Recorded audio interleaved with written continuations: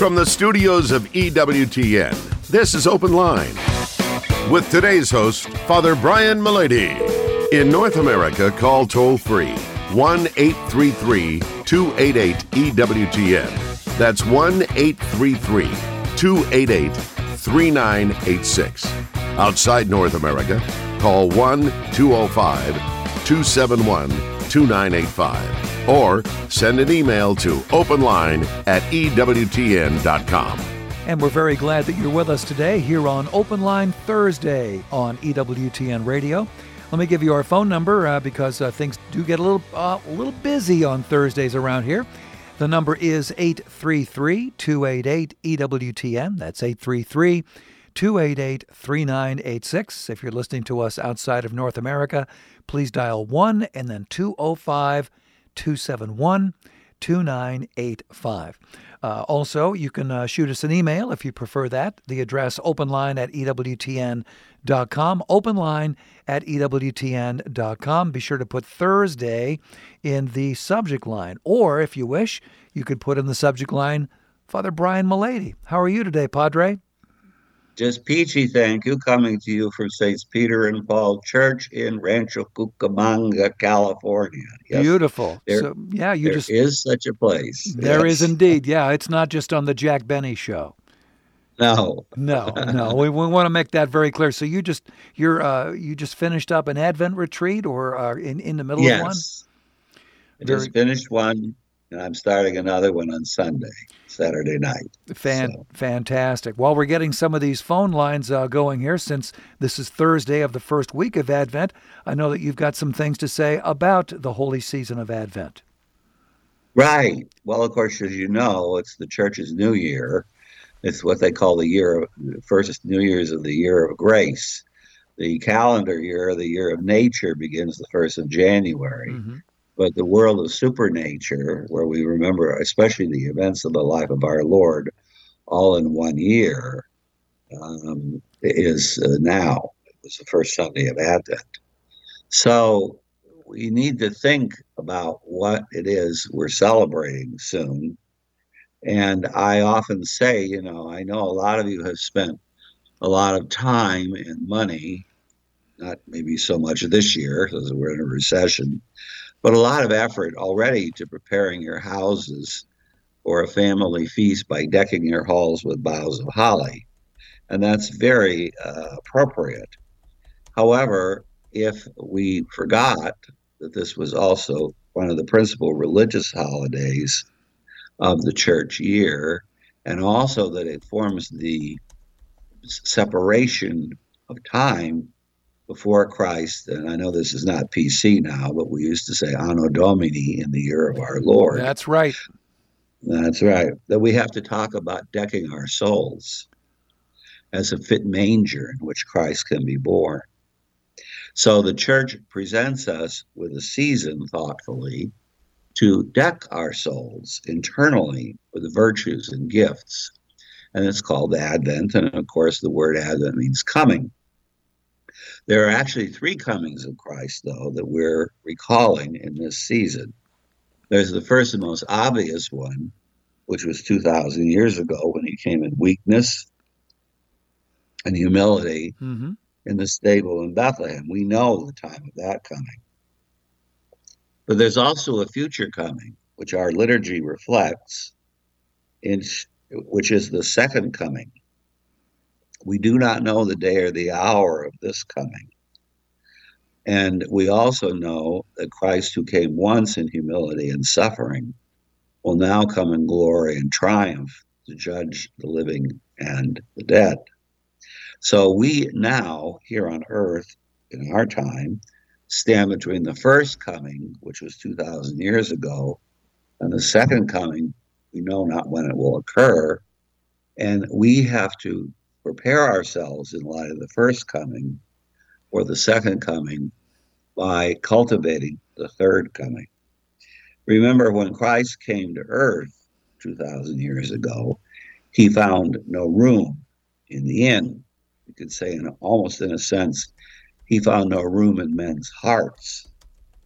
The question is, what room will he find in your heart this year when he comes at Christmas? Will he find a place which is adept and adorned with the virtues and the gifts that's beautiful and full of light and warmth and a welcome? Or will he find, like he did 2,000 years ago, the door shut, coldness? Remember, he was born in the stable then because he was rejected by men. During Advent, we need to work on preparing our souls for the spiritual birth of Christ in our hearts through grace. And of course, the way we do that somewhat is through penance. That's why we wear purple vestments. But it's also through confession of our sins, through a vigorous moral inventory, and through an attempt to address those places where we haven't been welcoming in our heart, toward others especially, for the last year. In my parish mission yesterday, I was a little surprised because I emphasized to them that even though we do confess our sins and we do emphasize suffering because of the cross, Christianity is basically a happy religion where we look forward to the second coming of Christ and his resurrection. And in the first coming, he came because he loved us. And not only that, but his coming was recognized by both the Jews and the Gentiles, the Jews in the persons of the shepherds, the Gentiles in the persons of the Magi, even though from all intents and purposes externally, he certainly didn't look like the Messiah. He certainly didn't look like the one who was going to save the world. All he was a little tiny child in a stable. And he did this so that we might have access to someone like ourselves, who is the second person of the Trinity, to return to union with the Trinity, the unity which we had with Adam and Eve before the sin was committed. So, in this time of Christ Mass or Christmas, we need to constantly look into our souls and say, what will Jesus find there when he's born this year? So we have about 24 days, 23 days to deck our halls with boughs of holly, till shopping days, till Christmas. But those are also 23 days to deck our souls with grace and virtues and the gifts, and to realize what it means to say that Jesus is the Savior of the world. Yes, indeed. It is Open Line Thursday with Father Brian Mullady. Here's our phone number if you have a question for Father Brian, 833-288-EWTN. That's 833-288-3986. Father, I saw something yesterday on social media, and I'm wondering if you think this would be a good practice. This person wrote that it might be a good idea during the month of December, as we're counting down the days of Advent, to look at the book of Luke, because it has 24 chapters.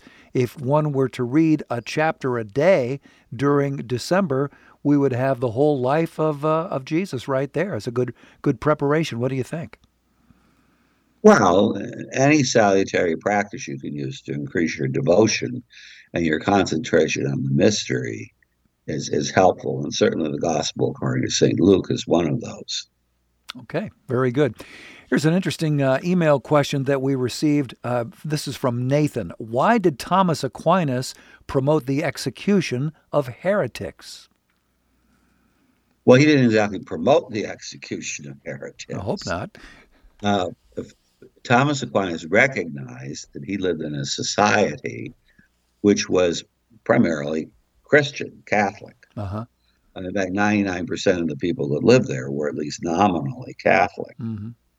And so in the Middle Ages, they tended to think that part of their social unity had to also be unity with the church. So heresy was an ecclesiastical crime.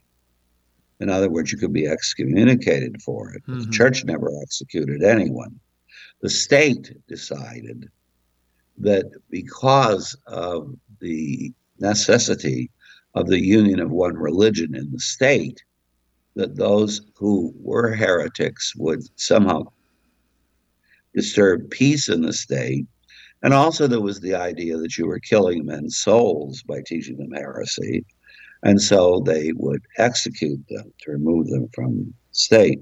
Interestingly enough, you couldn't be executed for heresy if you weren't Christian because you weren't a heretic. Wow. Wow. You know, Jews and Muslims, they weren't heretics because they weren't Christian. It was only the Christians that could occur. But it was an attempt to emphasize the unity of society. All right. Well, we do appreciate that. And Nathan, thanks so much for your email. In a moment, we'll get to the phones. And we have a couple of lines open for you right now. After all, the name of the show is Open Line. Duh. 833-288-EWTN is that number. 833-288-3986. Open Line Thursday with Father Brian Mullady on EWTN. This is Open Line on the EWTN Global Catholic Radio Network. If you have a question, call 1-833-288-EWTN. That's 1-833-288-3986. Outside North America, call 1-205-271-2985. Or send us an email to openline@ewtn.com. Hey, we're glad you're with us on this Open Line Thursday with Father Brian Mullady. Again, that phone number, 833-288-EWTN. That's 833-288-3986. I want to speak for just a moment here about EWTN's National Catholic Register. If you haven't picked one up lately, well, you should. It's America's most trusted Catholic news source with a comprehensive view of the world from a Catholic perspective. And right now, as you're planning out, what to get for this person, what to get for that person, well, you can give a gift subscription for Christmas or subscribe for yourself, save up to 42%. Wow. Visit ncregister.com today, ncregister.com. By the way, you can also receive daily, weekly, or alert emails from the Register. Just go to EWTN.com, click on the word subscribe, and then choose the National Catholic Register. We will take it from there. All right, if you're ready now, let's go to the phones at 833-288-EWTN. We begin with Stephanie in Dayton, listening on the great Sacred Heart Radio. Hey, Stephanie, happy Advent to you. What's on your mind today? The same to both of you, and thank you for taking my call. Sure. Father, I was listening to you, and your words were wonderful as it applies to every single one of us during this time, that we have to look to ourselves deep in our soul, and are we prepared for Christ, for his coming? And it brought to my mind in a way that not only for ourselves, which is part of the equation, but for the entire church, leaders of the church, the people of the church. How can we, as a church, look introspectively to the soul of the church? And how can we, attack the problem of, abortion and the violence of abortion? How can we, as an entire church, the people, the leaders, advocate for this matter to make a more significant change? Okay. Well, actually, I don't know about you. I was pleasantly surprised when Roe versus Wade was overturned. I never thought it would happen in my lifetime. Although, of course, apparently that doesn't do much for the actual children, because people still, of course, can go through the states and their other. It's sad, really, when you think about it. It is. And not only that, but I was listening to the television when Roe versus Wade was overturned, and I was astonished at how many women hate children, and don't want them, period. They don't even want them around, in a sense, really, which is very, very sad as far as I'm concerned. The best thing we can do is teach our doctrine, because our doctrine is very clear about this subject and about many others. And one of the things this is most an attack on is the family. And the family is the basic society on which all of the societies, including the church, rise and fall. And it's the family that's most under attack in our Western world right now. So as a church, we can do whatever we can to encourage the development of healthy families. I noticed, sadly, that the Congress has just approved same-sex marriage. They managed to finally get that thing through, which is also an attack on the family. We need to encourage our bishops, the clergy, the Catholic schools, even ourselves by our attitude, to emphasize not just the children, because the problem with the children comes more from the problem of the family, the necessity of, well, people, first of all. Mm-hmm. I always tell people, God created the world so that people would enjoy him in heaven. And they can't enjoy him in heaven if there's no people. That's true. Oh, that's the basic requirement. So, and healthy people too. Again, I was talking to people about the fact that when teenagers commit suicide, it shows that there's a spiritual dearth. There's a lack of spiritual life in this country. Mm. Many of our ancestors were very poor. They came from peasant backgrounds, some of them agrarian backgrounds where they didn't even own the land, where they were persecuted. But they didn't commit suicide because they had a spiritual life. Mm-hmm. We need also to encourage the life of the spirit. Stephanie, thanks so much for your call. That opens up a line for you right now at 833-288-EWTN. That's 833-288-3986. It's Open Line Thursday with Father Brian Mullady here on EWTN Radio. Let's go now to Andrew listening in Texas on Sirius XM, Channel 130. Andrew, what's on your mind today? Hey, good afternoon, Father. My question is indwelling sin the same as original sin? Okay. I've never heard the expression indwelling sin. Where does that come from? Do you have that?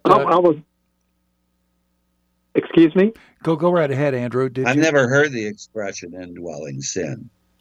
Where does that come from anyway? I saw the term and I looked it up and I was reading. Where? I couldn't find anything in the catechism. So I said, well, let me just ask the question. Well, it's not a Catholic term, apparently. I've never heard of it, that's for sure.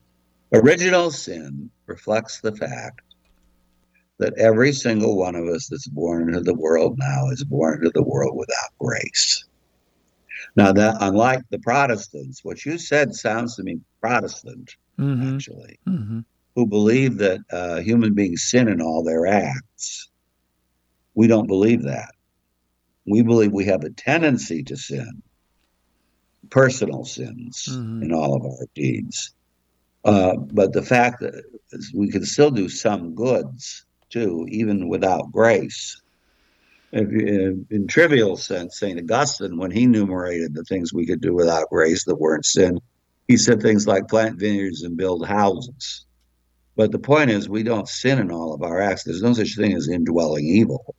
There's indwelling gift of the Holy Spirit that transforms our souls. But grace, as Bishop Sheehan used to say, always has a beachhead in our souls, because we do not lose the natural gifts of intelligence and will, which are in themselves still oriented to truth and love, or the passions and their orientation toward being obedient to reason is just very hard for us to do it. So I would not say that's the same as original sin. In fact, I've never heard that term, and I think it's probably a Protestant term. There you go, Andrew. Appreciate your call. Thank you so much for it. Here is Steve now in New Orleans, listening on Sirius XM, Channel 130. Hey, Steve, happy Advent. What's on your mind today, sir? I have a question about confession. Twice in the last 6 months, gone to confession, and the priest did not tell me to say an act of contrition. Is it still a valid confession? I actually went to a different church and today and was not asked to give an act of contrition? Okay. Well, he probably assumes you did it. I don't know. Some people do confession differently than others, Mm-hmm. and they have you do the act of contrition before you start your confession. That's not the way I was taught, and that's not the way I do it. But I would think he would assume that you would say the act of contrition before going to confession. I would say the confession is still valid, but next time, if he doesn't ask you to do it, you should either personally do it before or after your confession. There you go, Steve. Appreciate your call. Here's Jeff in Duluth now on the great Real Presence Radio. Hey, Jeff, what's on your mind today, sir?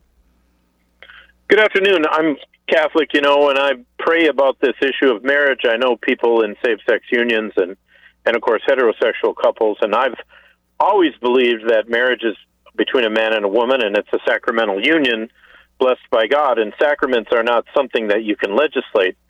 So when I thought about this whole debate with civil unions and same-sex, quote-unquote, marriages, I thought, couldn't a compromise be where you have civil unions, or you have same-sex couples involved in civil unions, and call it a civil union, and still preserve the sacramentality, the sacramental nomenclature of a marriage? Because I feel that this is an aberration to what marriage is. Okay, Father? What's an aberration to what marriage is? I don't think a same-sex marriage is a marriage. I'm sorry. I just don't believe it is. Well, it's not. And it's not. And not only is it not a sacramental marriage, but it's not a natural marriage.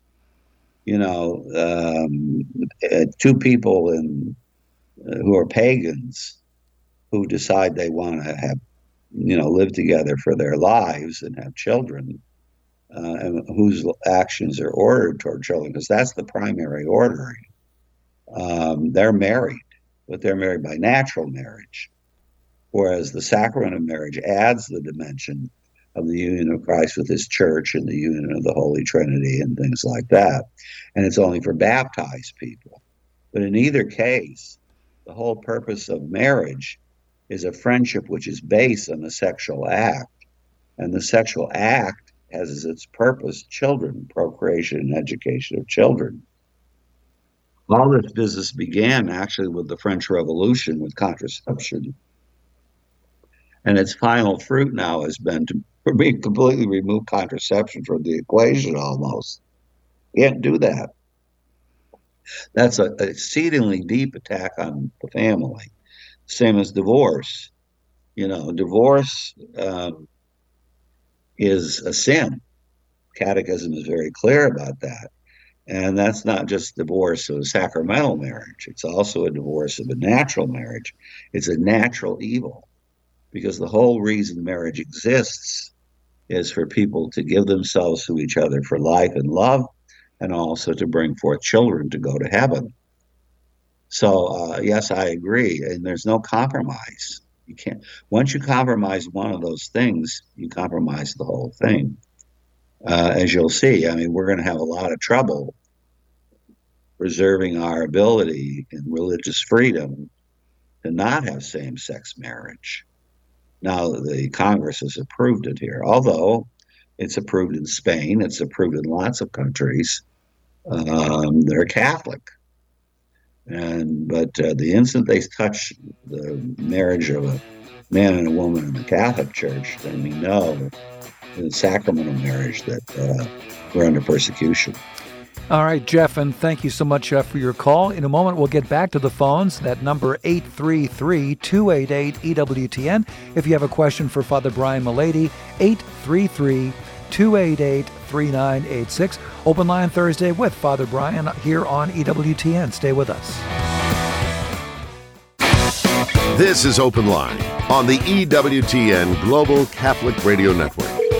Hey, glad you're with us for Open Line Thursday with Father Brian Mullady. Couple of lines open for you at 833-288-EWTN. If you have a question for Father Brian, 833-288-3986. Something you'd like to know about Advent. We had a great explanation of what Advent is all about at the top of the show. If you missed that, maybe you've got a follow-up question for us. In any event, the number 833-288-EWTN. Hey, if you're listening to us in Iowa, well, your Catholic radio station needs to hear from you next week. Siouxland Catholic Radio is airing their Advent Pledge Drive next Tuesday through Thursday. So if you're listening in Sioux City or Storm Lake or anywhere, please support your Catholic radio station. All right, let's back to the phones now at 833-288-EWTN. Here is Aaron in Metairie, Louisiana, listening on the Great Catholic Community Radio. Aaron, happy Advent to you. What's on your mind today? Thank you very much. My question is about, I had a discussion with a relative of mine about dogs in heaven, and we went back and forth, and my response was, dogs don't have a rational soul. They're not in heaven. She, countered. I kind of ended the discussion with, if you need your dog in heaven, you're probably not in heaven. But later on, I got to thinking about my children. And one of my biggest concerns is that they would leave the faith or stray and not make it to heaven. And I started to wonder, had St. Monica not been successful in her pleas to heaven to convert her son, will we feel that in heaven? If you had any thoughts on it. I mean, obviously, there's probably no absolute answer, but that was my question. If you had any thoughts on how you would feel, you're no longer happy in heaven, how's that possible? You're in heaven, but the child's not there. All right. Yeah, you will be perfectly happy in heaven. The sad thing is that if your children don't make it, you'll know about that. But you approve of it only because you know it's divine providence, and also because you love God, so much. And it's your children's problem, not yours. Although you, of course, love them on earth and you want them to convert. And remember, St. Monica, she wasn't content to see Augustine lost. The only reason I stayed alive, she said, was to see you become a Catholic Christian. And now, bury me where I die, she says. Don't take me home. Don't do anything. I finally seen what I was praying for. It's difficult to tell people that they'll approve of even their nearest and dearest being not in heaven, only because they approve of God's will in this regard. And it was the person themselves, remember, who chose not to be in heaven. That's true. Aaron, thank you so much for your call. I was thinking about, we were during the break there, Father and I and our producer Michael were talking about my wife, Michael's wife, and my wife knows very well that no matter how much I love her, she knows that I also love God more than her. And that gives order to our own lives, and she feels the same way. Yeah. It's true. It's true. I remember the man in Judas Maccabeus who ate the meat, and the mother had no mercy. Yeah. He broke the law. Yeah. And, there you go. Aaron, thanks so much for your call. Hope that's helpful for you. Ann is watching us on YouTube today. Ann says, how late is too late to arrive at a Mass for me to receive the Eucharist? I was told as a kid that if it was after the Gospel, it was too late. Does it change if it's a daily Mass and not a Sunday Mass? Any thoughts there, Father? Well, a daily Mass, you can go anytime you want and go to communion. Sure. Because there's no obligation to go to a daily Mass. Mm-hmm. But Sunday is an obligation, and it's an obligation because it's our participation in the cross, fulfilling the third commandment. So my understanding is that you have to get there for the gospel. Okay. And that's it, because the essential parts of the Mass are the offertory, the consecration, and the communion. So I guess you could arrive at the end of the gospel, although that's pretty late. But other than that, Yeah. Okay. So, yeah, that's my understanding. But, I'm sure Ann will do her best. Thanks so much for your question. Here is Peter now. Peter's listening to us in Tyler, Texas. I was actually driving through Tyler earlier in the week, listening on Sirius XM Channel 130. Hey, Peter, what's on your mind today? Hey, just following up a little bit on the last caller here.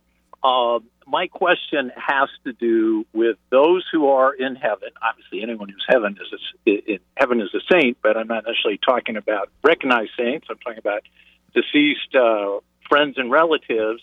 yes. Which is what is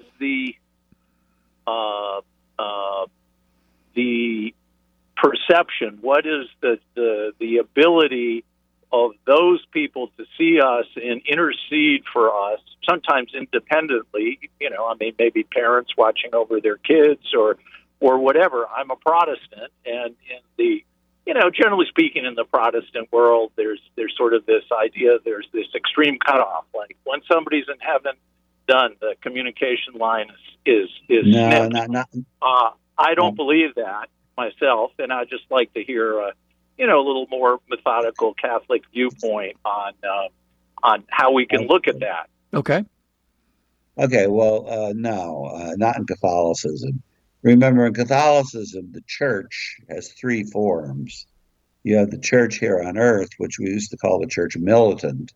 Mm-hmm. It doesn't mean we're all in warfare. What it means is that as a person in a military campaign, we're looking for victory in the end after the pilgrimage of our life.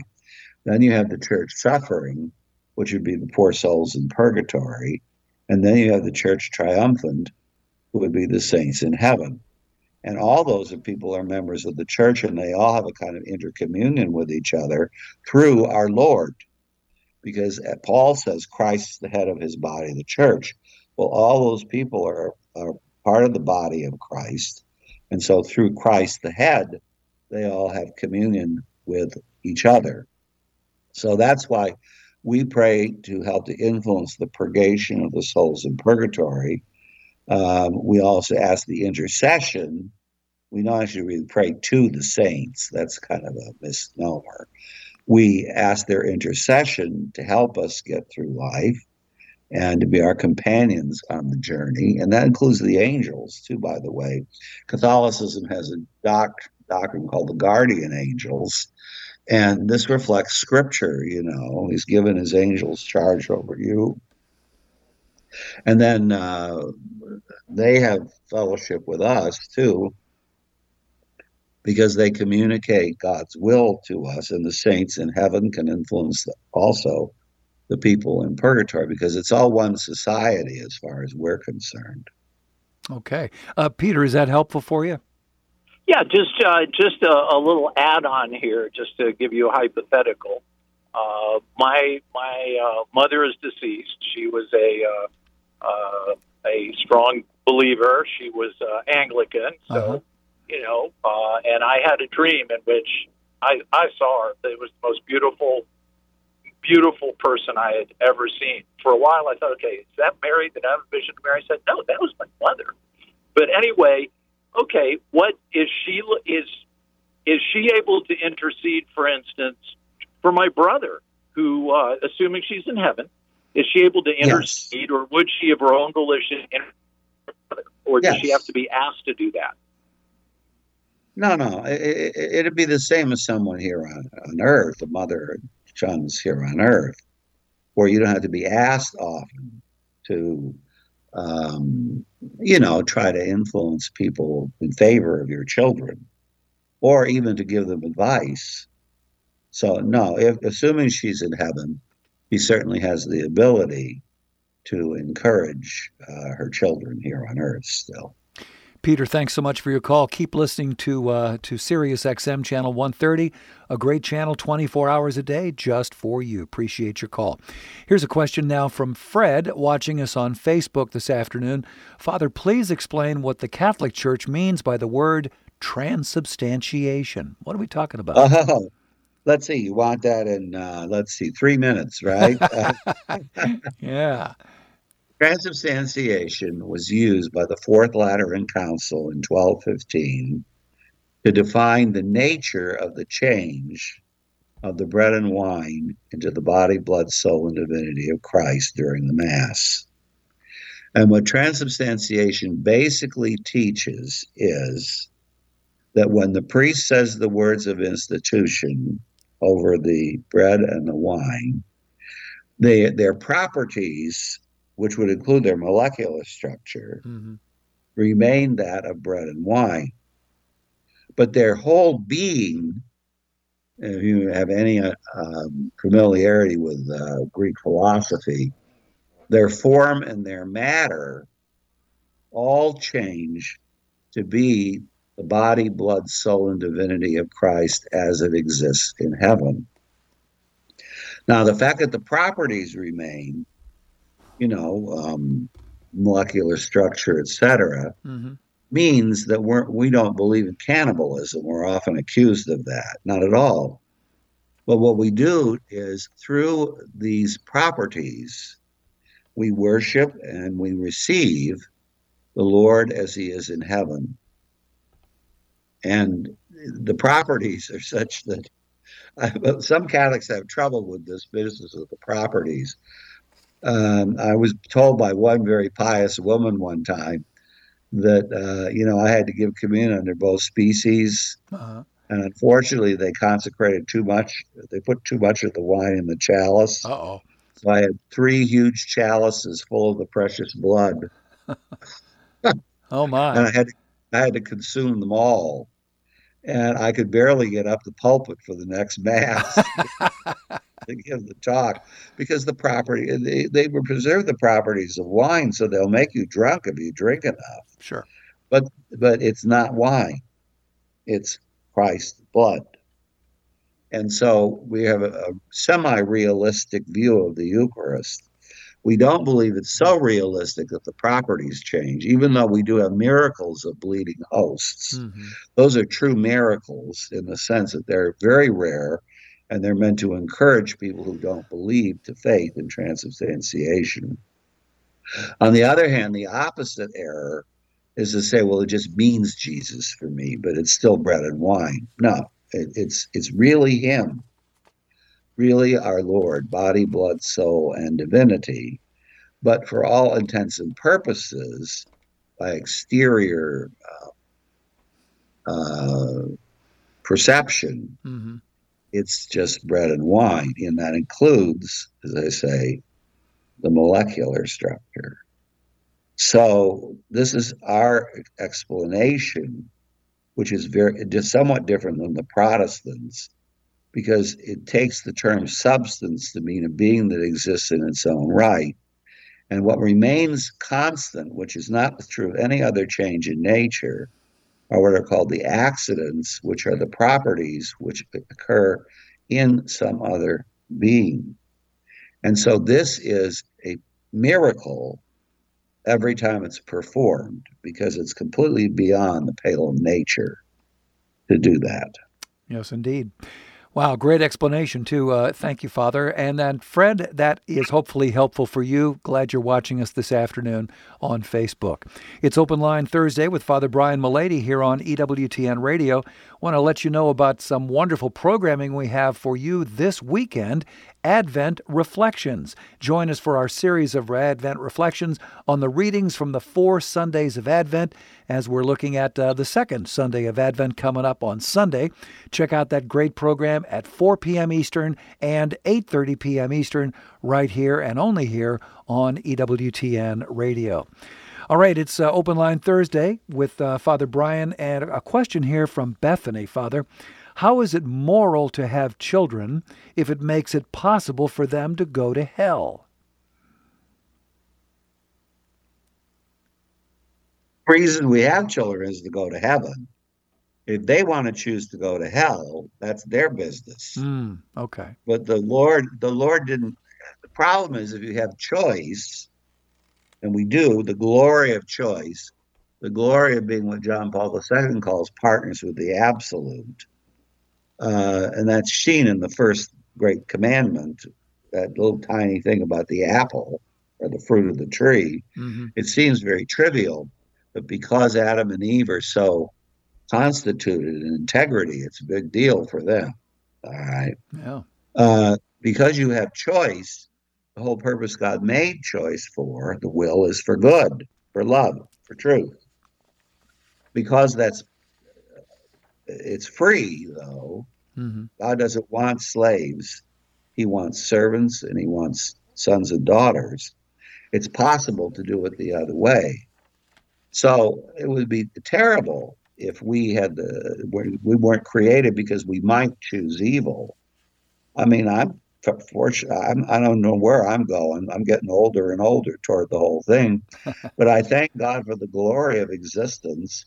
And I also thank him for the glory of free choice. And that I can choose him. And not only that, but when I've done something wrong, I can choose to rely upon him to correct it. So it would be a terrible thing if just because people might choose evil, we decided they shouldn't exist. Instead, we give everyone the possibility of going to heaven. We hope that they don't choose hell.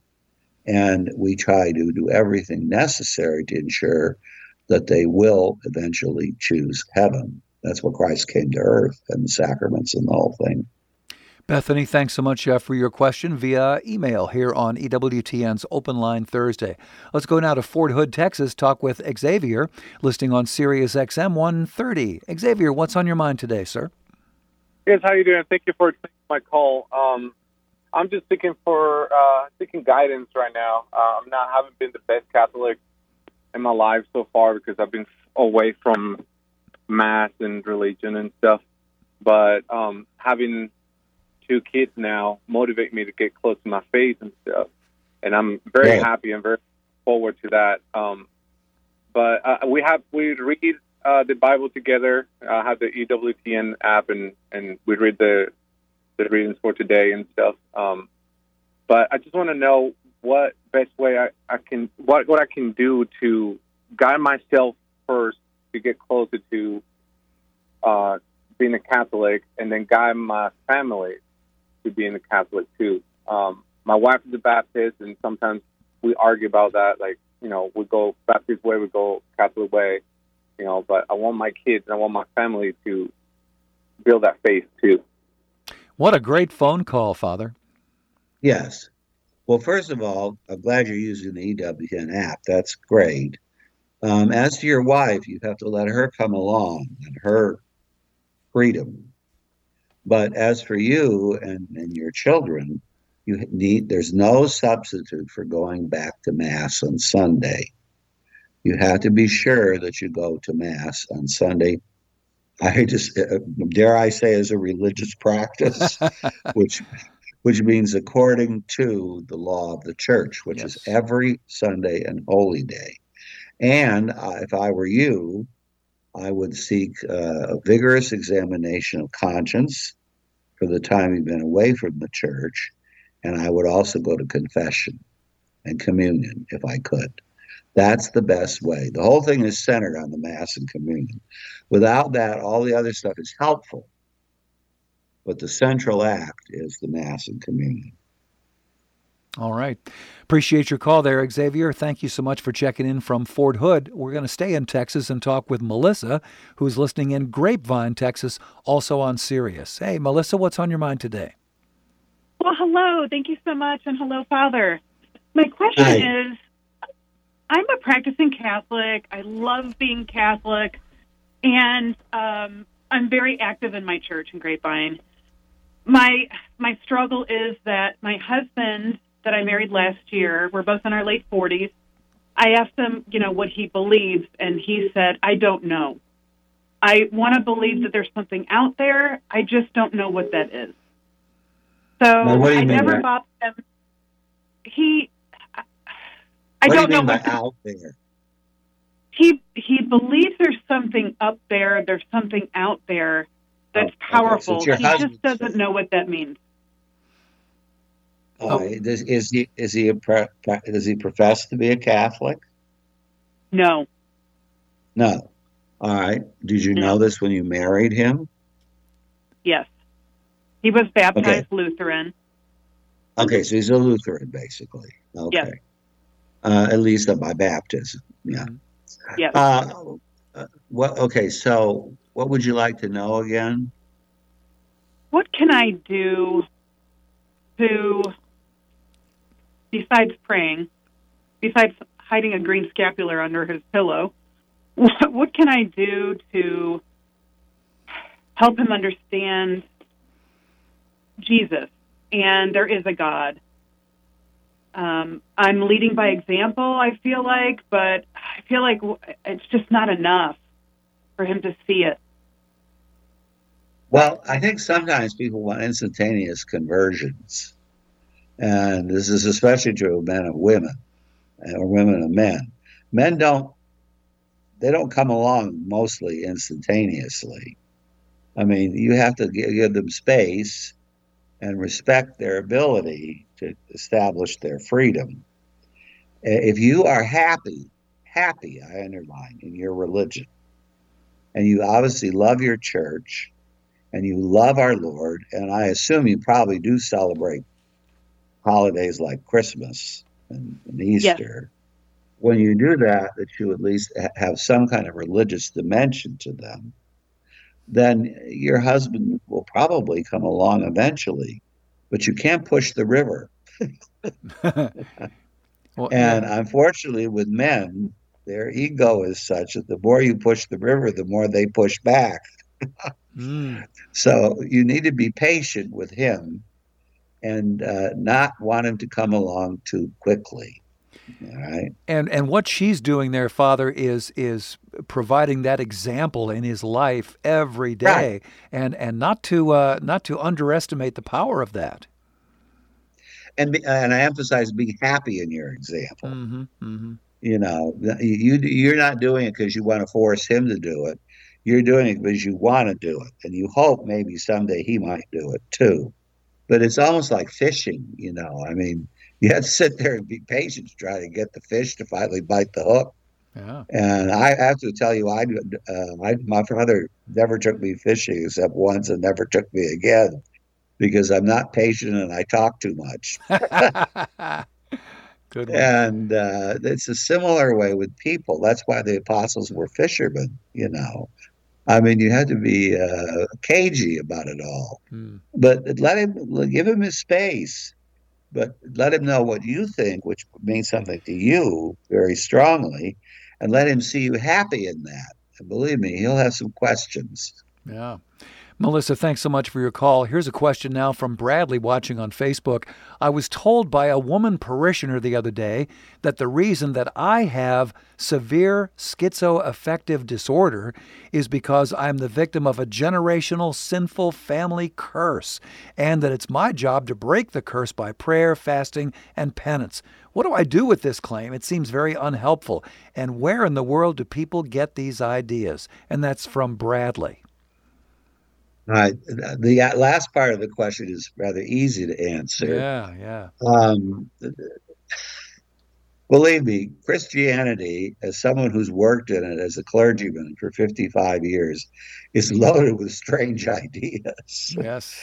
And people that can seem extremely pious and from the best intentions in the world can say the silliest things sometimes. Now, look, I don't know why you have that, but I'm sure it's not due to a family curse. Okay. So don't worry about that. I think we have just barely... The curse part. Yes. Barely enough time here to get to Leroy in New Orleans. Leroy, we've got about 30 seconds. What's on your mind, sir? Yeah, well, I have a question. I have no recall of where I was at or what I did before I came to this earth. And I came here alone.